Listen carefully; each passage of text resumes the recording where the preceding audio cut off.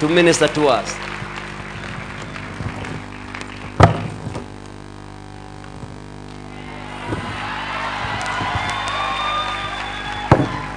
Amen. Thank you.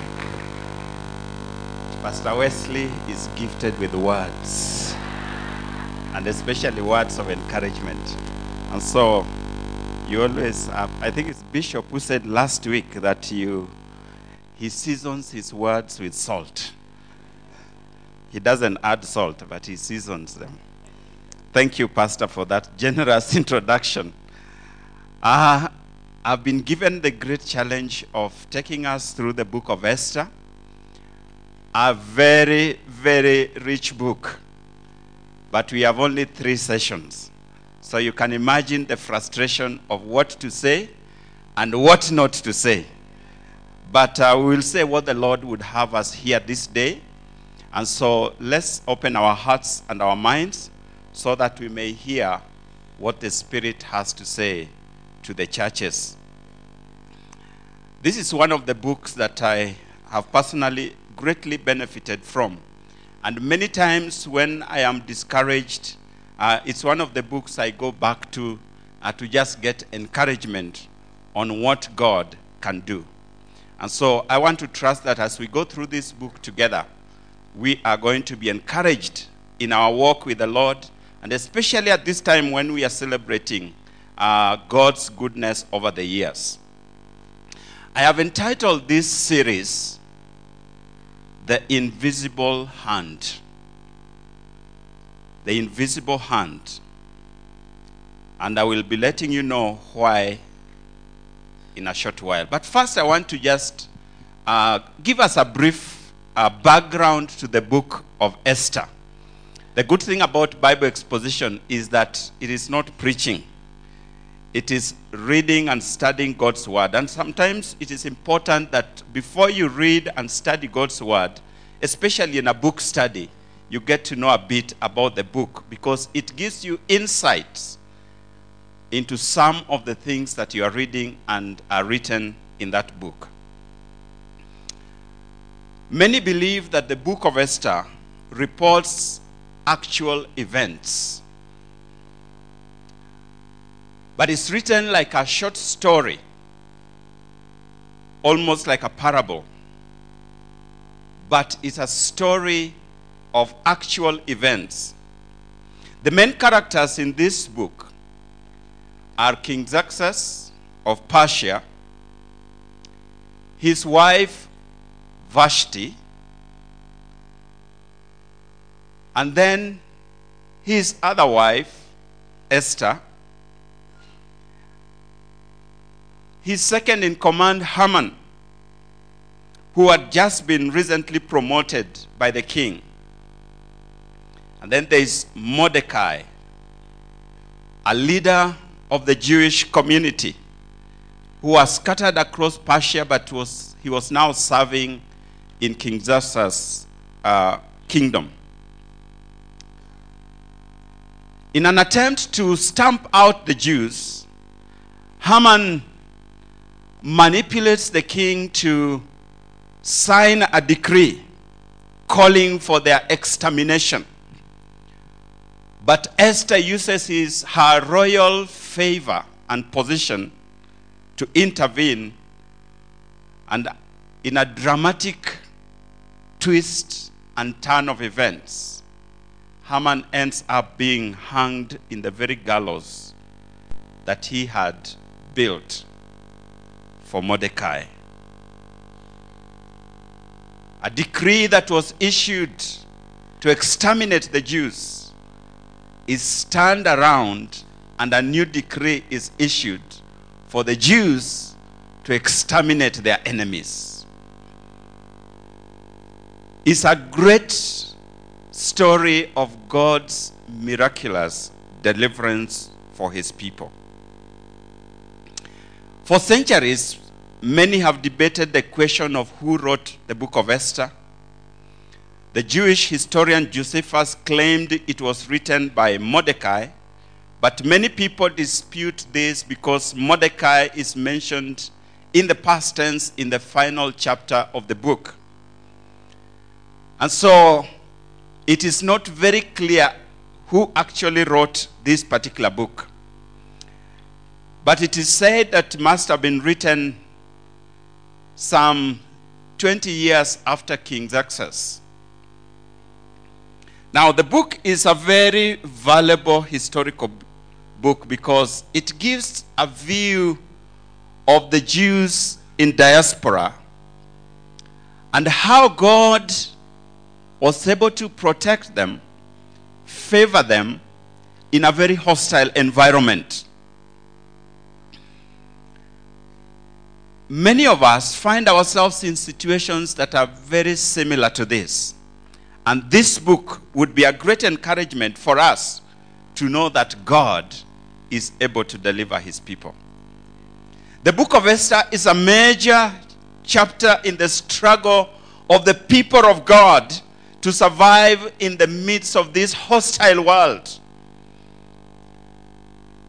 But we see that from Genesis all the way to Revelation, God is at work amongst his people. The book of Esther shows how God keeps his promise. He made a promise to Abraham. He renewed it with Isaac. He renewed it with Jacob. And he continues to renew it even in our days. And so this book is a great encouragement for us. What is interesting, though, is that this book, like the book of Ruth, you will see very little, almost nothing mentioned about God. And yet, as you read it, you cannot fail to see the hand of God. And that's why I've titled this series, The Invisible Hand. Because you do not see it, but you sense it. You feel it. You see its effects and its impact. The writer gives us a lot of detail about individuals, about times. This is one of the books where detail is given, sometimes almost irrelevantly. You know, dates, names. And that's why many people therefore believe that it was a historical book, and those who read it when it was first produced could identify those people, could identify those places that are mentioned, knew what was happening. And so as we read this book together, this is not theory. This is not pie in the sky, you know, that we use to encourage ourselves when life here on earth is difficult. This is a story of real events that took place, showing us what God can do. It is clear from the reader of this book that even in the most basic activity of man, God is superintending. And so, this is the invisible hand. Today I want us to begin by looking at God's invisible hand in demotions and promotions. God's invisible hand in demotions and promotions. We'll look at chapter 1 and chapter 2 of the book of Esther. Father, we want to come before you at this time. And as we delve into the writings of your Holy Spirit, I pray that the same Spirit that inspired these words to be written will now make them alive in our hearts. The Lord, we will hear from you, speaking to us personally, individually. In Jesus' name, amen. The story begins with a celebration. A great celebration like the one we are set to do during this week. King Xerxes had a great display of his riches and fame. And according to chapter 1, verse 4, for 180 days, not 1 week, one celebration. 180 days. That's half a year of celebration. He displayed his wealth and his kingdom and the splendor and the glory of his majesty. The details given show that the king's desire was to lower his guards. You know, kings live a very organized life. I mean, there is nothing you can do for yourself. You have to be told when to rise, when to sit, when to go out, when to come back. If people told you that kings enjoy freedom, you are deceived.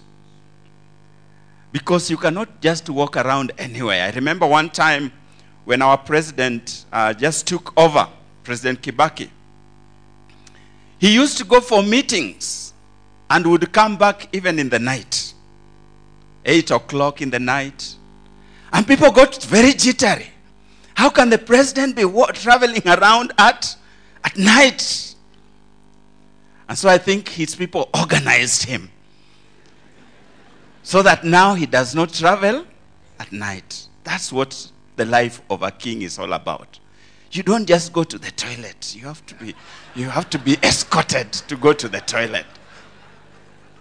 But King Xerxes seems like he took 180 days. And he said, now forget about everything. Let's just be ourselves.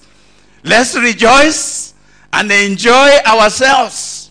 This land is ours that God has given us. I don't know whether he knew God, but he just wanted to enjoy himself. And for 180 days, there was celebration across the kingdom.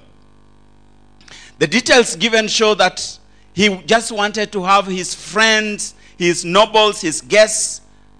And in verse 8, the king also allowed total freedom to everybody in order for them to enjoy themselves without any let or hindrance. As was the practice in the culture, the women held a separate party under the wise leadership of Queen Vashti. And they too enjoyed themselves. Though the details of this are not given to us, one can only imagine that this was an equally glorious display. If men could display, what about women? Brothers, and you know that we are not so good at displaying. But when women decide to display, they do it. And so I can imagine that was another display of splendor of the women. And as I read this, I realized that one of the things that we Africans are beginning to lose is this kind of celebration. You know, the African culture is intertwined with celebrations. We look for every excuse to have a party. Every excuse. So even a marriage is a whole process of party after party after party. By the time two little people get married, the other people have enjoyed themselves so much at their expense. Whether it is to go and negotiate, there's a party. Whether it is go to take the girl, there's a party. And now it is the time for the parents to come, there's a party. The parents of the other side are to go, there's a party. And there's always a party somewhere. I think we are losing it now. Some of you, you know, I come from where funerals are great parties. When somebody dies, we know there is a party. And some of you want to deny us that great opportunity. You don't know what African life is all about. It is about partying, celebrating. And I get great encouragement because from Genesis to Revelation, one of the things that God has put in place is partying. The first commandment was, thou shalt eat. And thou shalt not eat. That was the first commandment. And the Bible tells us it ends with a party in heaven, the great supper of the Lamb, where we shall all be gathered and celebrate the Lord's goodness. Partying is part of God's goodness. The preacher says in Ecclesiastes chapter 5, verse 18 to 19, "Then I realized that it is good for a man to eat and drink, and to find satisfaction in its toilsome labor under the sun, during the few days of life God has given him, for this is his lot. Moreover, when God gives any man wealth and possessions, and enables him to enjoy them, to accept his lot and be happy in his work, this is a gift from God." Ask people who have wealth and riches, and yet they cannot eat anything. The doctor says, no salt, no sugar, no meat, no fat, no this. And so is the other people who are enjoying your wealth. Now unakula, no salt, unfried vegetables. I tell you, when God gives you opportunity to enjoy, please enjoy while you can do it. This is a gift from the Lord. That's what the preacher said, and he had a lot of wealth. There is therefore something commendable about what the king was doing, throwing these lavish people for the people of his kingdom. One does not have to be rich to enjoy God's riches and blessings. As I've said, traditional Africans developed within their lifestyles great opportunities for formal and informal times of partying and feasting.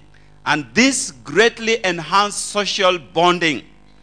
And as we have lost that, we have become individualistic. Every man for himself, every woman for himself. Even in homes, there are families where the man eats in the bedroom, and the woman eats in the kitchen, and the children eat in the TV room. And there is no bonding.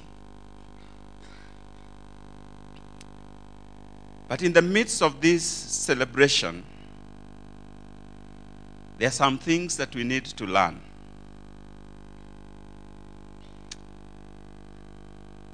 First, I said there is an invisible hand with demotions and promotions. And the first thing we see here is the king's humiliation. You notice that I've not been reading a lot of scripture because you are to read this in advance. We are doing 10 chapters in 3 days. We can't read it. So please read in advance. Mine is to highlight the story. The king's party was geared towards a well-organized climax to take place on the 7th day.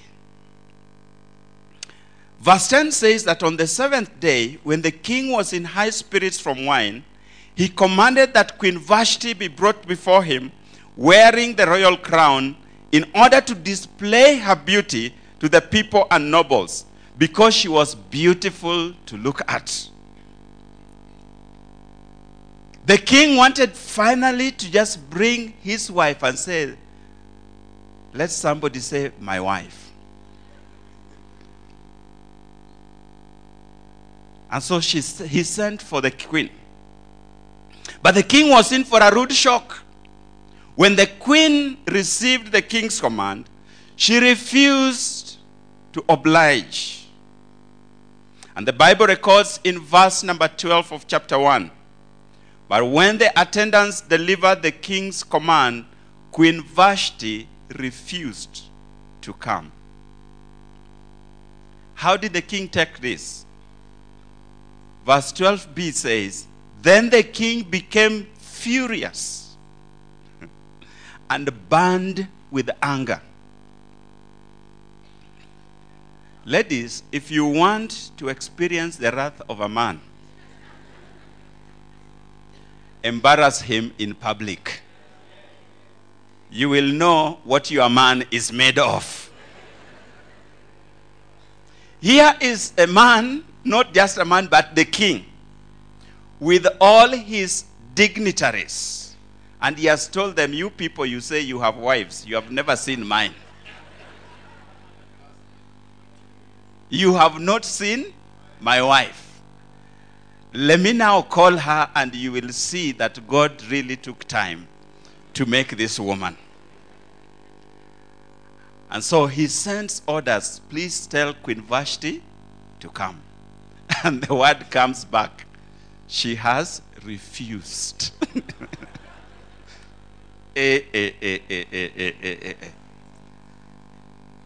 Let me not go there.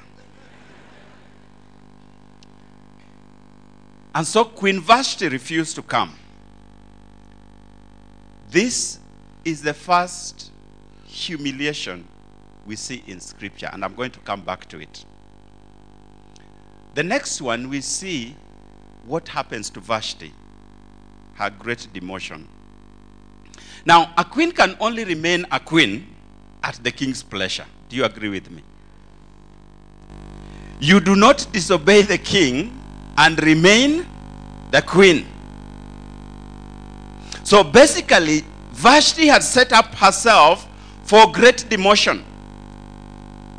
And so the king, the Bible says, after his wrath had subsided, he invited his people, his advisors, and asked them,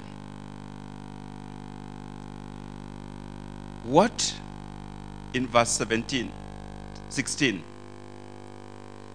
from verse 13 to 14, he seeks counsel. What do you think should be done according to the law? There was a man there who is a very wise man, in verse 16. Then Memucan, and there are Memucans among us, replied in the presence of the king and the nobles, Queen Vashti has done wrong, not only against the king, but also against all the nobles and all the people of all the provinces of King Xerxes.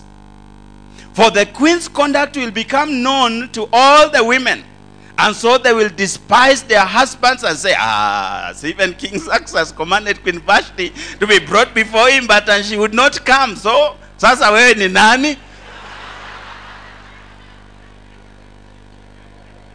And so in verse 18, this very day, the Persian and the Median women of nobility who have heard about the queen's conduct will respond to all the king's nobles in the same way. There will be no end of disrespect and discord in our kingdom. Memucan spoke the words that were in the lips of every man. Verse 19, he goes on. Therefore, if it pleases the king, let him issue a royal decree, and let it be written in the laws of Persia and Media, which cannot be repealed, that Vashti is never again to enter the presence of King Xerxes. Also, let the king give her royal position to someone else who is better than she. Then when the king's edict is proclaimed throughout his vast realm, all the women will respect their husbands, from the least to the greatest. And every man said, Amen.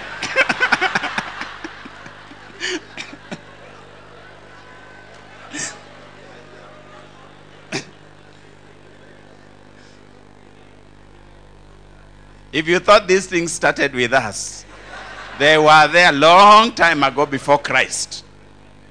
And so Vashti was demoted and dethroned with a circular to all the provinces. I wish time would allow us to go into details, but we do not. Memucan points out that Queen Vashti has set a bad example. A bad example in the kingdom.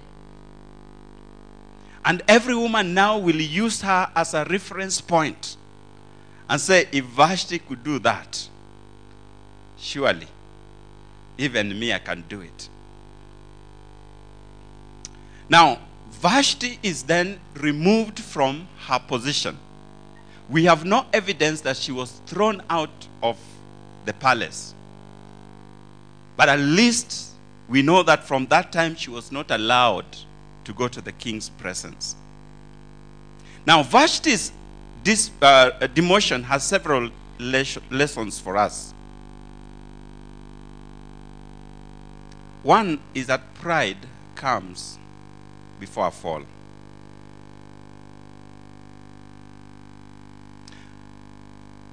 God's gifts can only be enjoyed at his pleasure. Otherwise, his invisible hand can bring about serious demotions. Memucan says in verse 19, also let the king give her royal position to someone else who is better than she. As I read this, especially someone else better than she, I realized that scripture is full of such replacements, where those people who have been called by God have refused to carry out that which God is calling them to do. And their positions have been given to someone else better than themselves. I'll give you a few examples. When Moses complained about the workload and the stubbornness of the people and said, "This your people," and he said, "This load is too much for me." Those of you who are in our conference in 2005 may remember Dr. Kani telling us that God immediately told Moses to select 12 people, one from each tribe. And he distributed the authority that Moses had to the 12. From that on, Moses' stature in the eyes of the people diminished. That's when even his own sister said, "Kwani, you are the only one who hears from God. See, even us, we can hear." That is the time when people would rebel against him, because his authority had been distributed to 12 elders. Why? Because he had complained that the load was too much. When Esau despised his birthright and went for a party instead of his birthright, that was taken and given over to Jacob. Even though he cried tears later, he never came back to him. When Saul, the king, disobeyed God and did not carry out the commands that God had sent him out to do, Samuel uses the same words that have been used on Queen Vashti. Your kingship has been given to another. When Elijah complained to God after a great successful ministry and said, "I am ready to die," very soon chariots of fire came and took Elijah, and his position was given to Elisha. When Judas betrayed the trust that was accorded to him, in Acts chapter 1, the apostles gathered together and say, "Let's find another to take his place." There's another very interesting one that I had never seen until just recently. Peter was a Jew in whom there was no guile.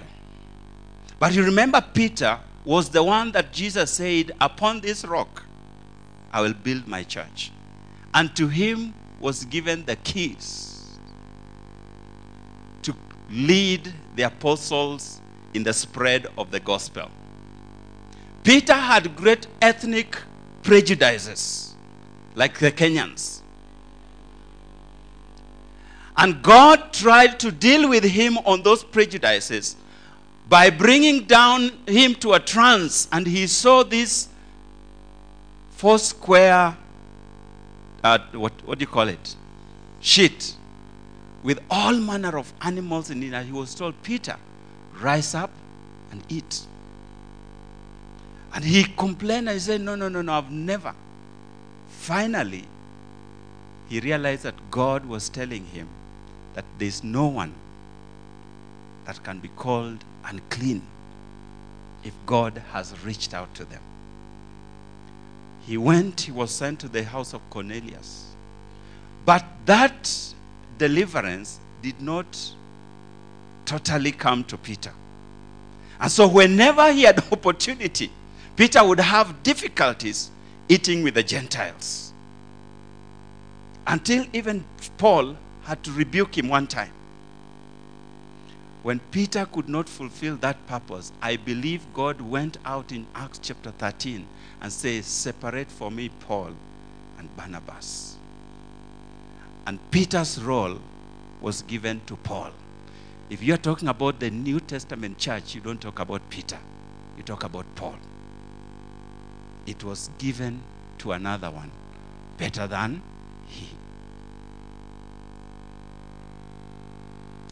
Jesus wept over Jerusalem and said, "Oh, Jerusalem, Jerusalem, how I have longed to gather you like his cheek, but you would not let me." And he wept over people. 40 years after he died and went to heaven,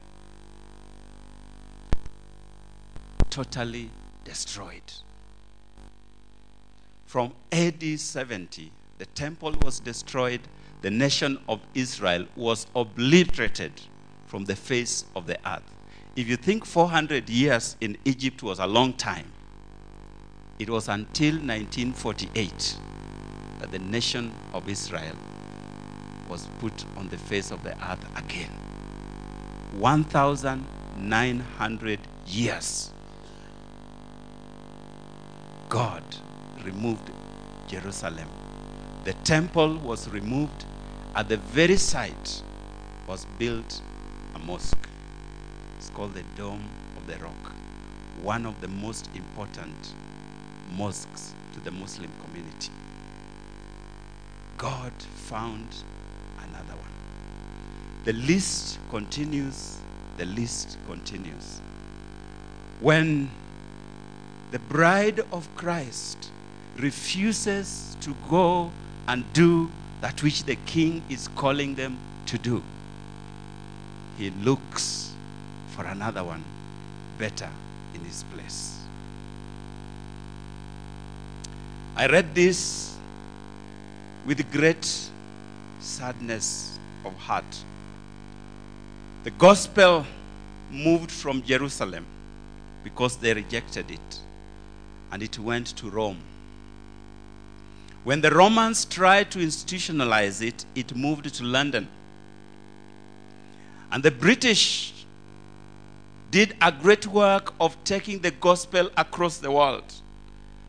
We are here courtesy of British missionaries.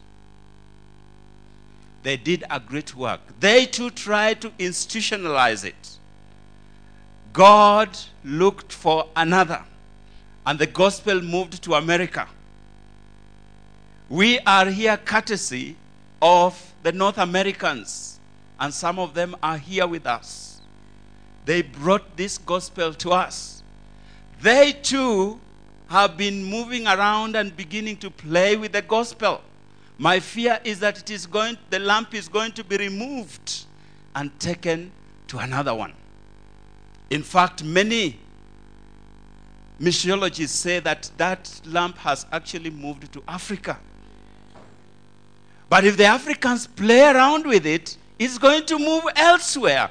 God has no problems looking for another better than she. The nation of Kenya was the central hub of business in Africa for a very long time.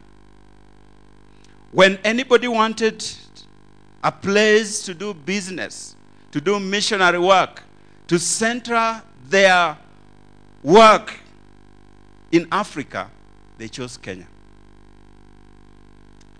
But we, like Queen Vashti, have played around with that favor.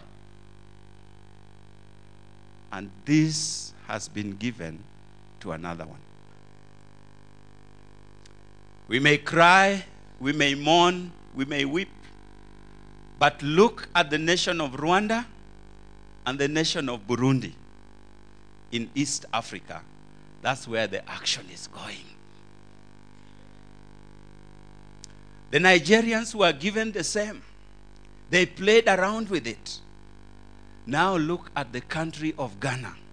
That's where action is. The Zimbabweans were given in Southern Africa. They too played around with it. The thing has moved on to South Africa. They too are playing with it. There is always a move. And the good thing about a king is that when he looks, he calls out for virgins. They come flocking. Who doesn't want to be a queen? And so God has no problem about looking for another. He will get another one. Let me come closer. The church in Kenya, we have enjoyed great freedom. We have enjoyed great favor in this country. But unfortunately, we have celebrated. We have enjoyed the party. And when the king is calling us to take our rightful role, we are so busy with our party. And the king is not happy. He's burning with anger. Sitam, 50 years of God's favor. I've been a member of this congregation for the last over 20-something years. And God has given us a very special place. I have always been proud to be identified with Nairobi Pentecostal Church. But I'm afraid to say that it reached a point where it got to our heads. And I'm talking as a leader in Sitam. And I'm saying, if we are not careful, another will be looked for. We are enjoying with fellow women, celebrating with other women, but God never called us to be like other women. God called us to be a special bride for Him. We cannot go the way of the other churches. We cannot embrace some of their ways. God has given us a special position. And I'm not saying this for us to be proud. I'm saying because it is God's favor that He has brought upon us. And thank God for those of you who are part of bringing us this. May God help us that another is not found. It was never heard that people leave Sitam to go to other churches. Actually, it has always been the other way around. But now I'm hearing those rumors. I'm hearing those rumors. Jesus spoke through John and said, remember the past, where I brought you from. Because if you don't, I'm coming and I'm going to remove the lamp from its place. And when that happens, Queen Vashti's experience is worse. Finally, I want to talk about individuals, because we can be here and talk about those many people. But one of the things that saddens my heart in this 21st century, as Christians who have been called by God to be part of His bride, is that we as believers, and I think this came out very clearly last night, we have chosen to celebrate in the parties and allow God's work to suffer. I want to talk especially to those of us who are professionals, because this church is blessed with highly qualified, well-trained professionals, it is a blessing from God. But do you know, this church has to import pastors from other places. We have to get workers from other places. Where are our professionals who will say, the king has called? I'm going to leave all that I am doing and I'm going to answer his call. Where are the professionals who will abandon? I'm not being proud, but I say I was a trained architect. But when the king called, I had to leave that aside and come and say, yes, Lord. Where are we? Why should you, as a PhD holder, sit at our feet who have never seen the inside of school?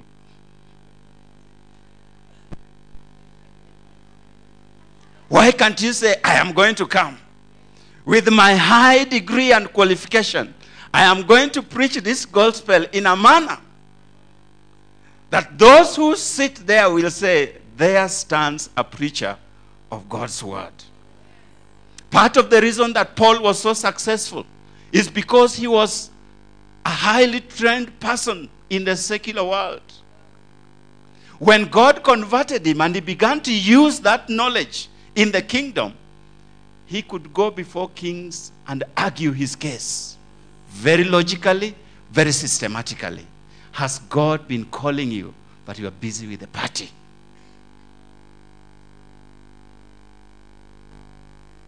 You are so busy and you are saying, and when the report comes, they say, he has refused. By the way, I've had those ones. In our interviews, we interview an individual, they are very qualified, but they refuse.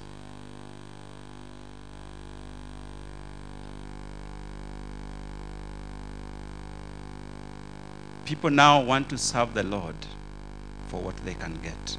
What is the package? What is the package? What are you offering? Do you know, God has no problem. He will pick another one better than yourself. Let me close this. We are told in chapter 2, verse 1 to 3. Later, when the anger of the king Xerxes had subsided, he remembered Vashti. I don't know why he remembered Vashti. And what she had done and what he had decreed about her. Then the king's personal attendants proposed, let a search be made for beautiful young virgins for the king. And then verse 4. Then let the girl who pleases the king be queen instead of Vashti. You know, it seems like the king was missing the queen. And he remembered, it is not good for a man to be alone.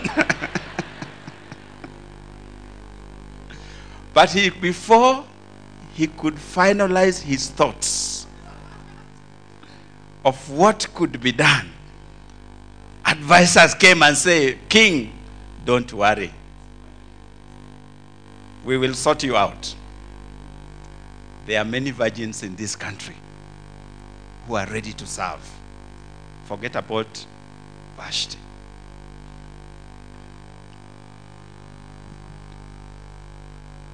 And so the kings,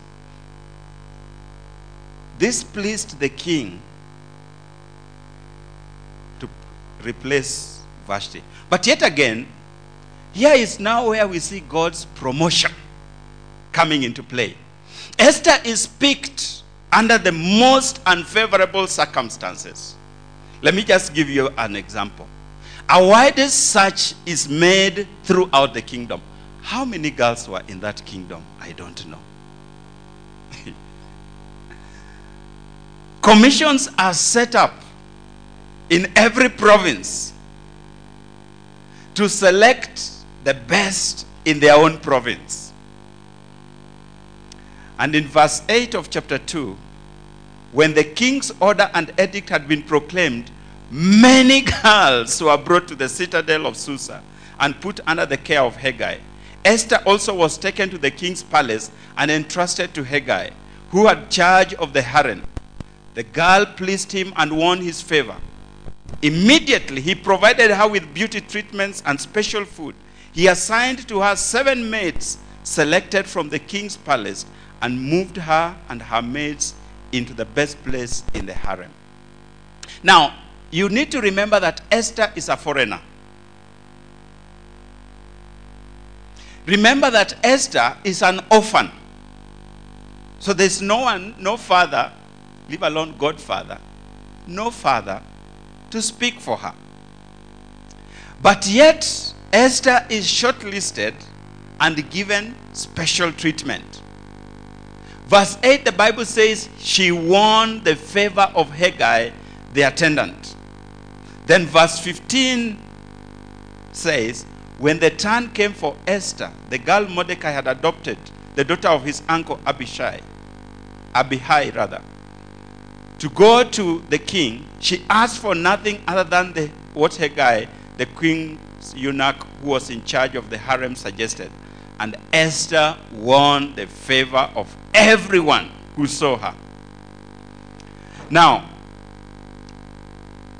again, as I said, this is the kind of passage that you would spend hours and hours on. But we do not have those hours. This girl is picked in the middle of nowhere. But she keeps getting favor with the people. Now, verse 17 says, now the king was attracted to Esther more than any of the other women, and she won his favor and approval more than any of the virgins. So he set a royal crown on her head and made her queen instead of Vashti. And the king gave a great banquet for Esther, all his nobles, and the officials. He proclaimed a holiday. This king loved things, throughout the province, and distributed gifts with royal liberality. Those are difficult words. And Esther ends up being the queen. Now, the question is, how did this happen? I want to say that God's invisible hand was on Esther. When the invisible hand is on you, you will be picked like a needle from the haystack. Like a magnet that is put down and attracts iron, and will pick a pin out of other rubbish. God's hand will pick you if God's favor is upon you. And so God picked Esther out of nowhere and made her to be the queen. However, we also need to note that Esther had to beautify herself, had to look nice, because let me tell you, contrary to public opinion, only God looks on the heart. The rest of us look on the outside. So if you don't beautify yourself, utaachwa hapo tu.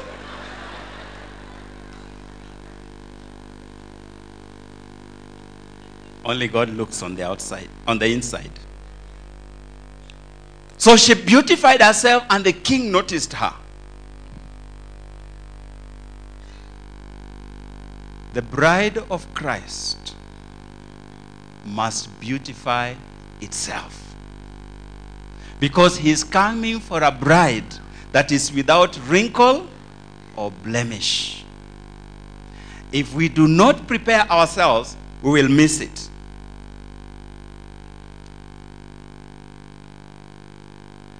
God picked on Esther and promoted him. The other person who is promoted is Mordecai. While trying to monitor Esther's progress, Mordecai sat outside the king's gate. There he heard of a conspiracy to assassinate the king, possibly because of choosing a foreigner to be his queen. If you thought those things are ours only, they were there all along. So in verse 21, the Bible says, during that time, Mordecai was sitting at the king's gate. Bigthana and Teresh, two of the king's officers who guard the doorway, became angry and conspired to assassinate King Xerxes. How can he take a foreigner to be the queen instead of our own?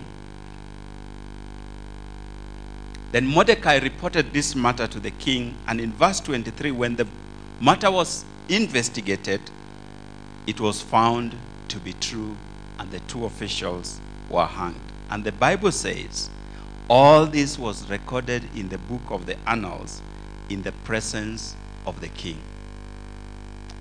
The matter was closed, the matter was forgotten, but I want to tell you, God's invisible hand kept that book open.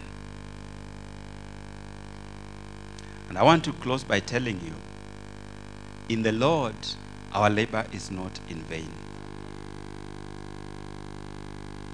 God says in Hebrews chapter 6 verse 10, God is not unjust. He will not forget your work and your love you have shown him as you have helped his people and continue to help them. So, God's blessings are for us to enjoy and not to boast about. When we abuse those blessings, however, and privileges, the invisible hand will remove us and put another in our place. No matter how disadvantaged you are, God can pick you from where you are and put you into royalty. Every good deed, whether big or small, it is of the Lord. I want us to pray as we close over what we have heard this morning. I don't know what you have heard. But as I said, as I read this story, the story of Queen Vashti struck my heart. And like Paul, I said, Lord, may it not be that after I have preached to everyone, I myself may be cast out. I don't know whether that is your story. That it will not be said of you, let another one be put in his place. Let us pray.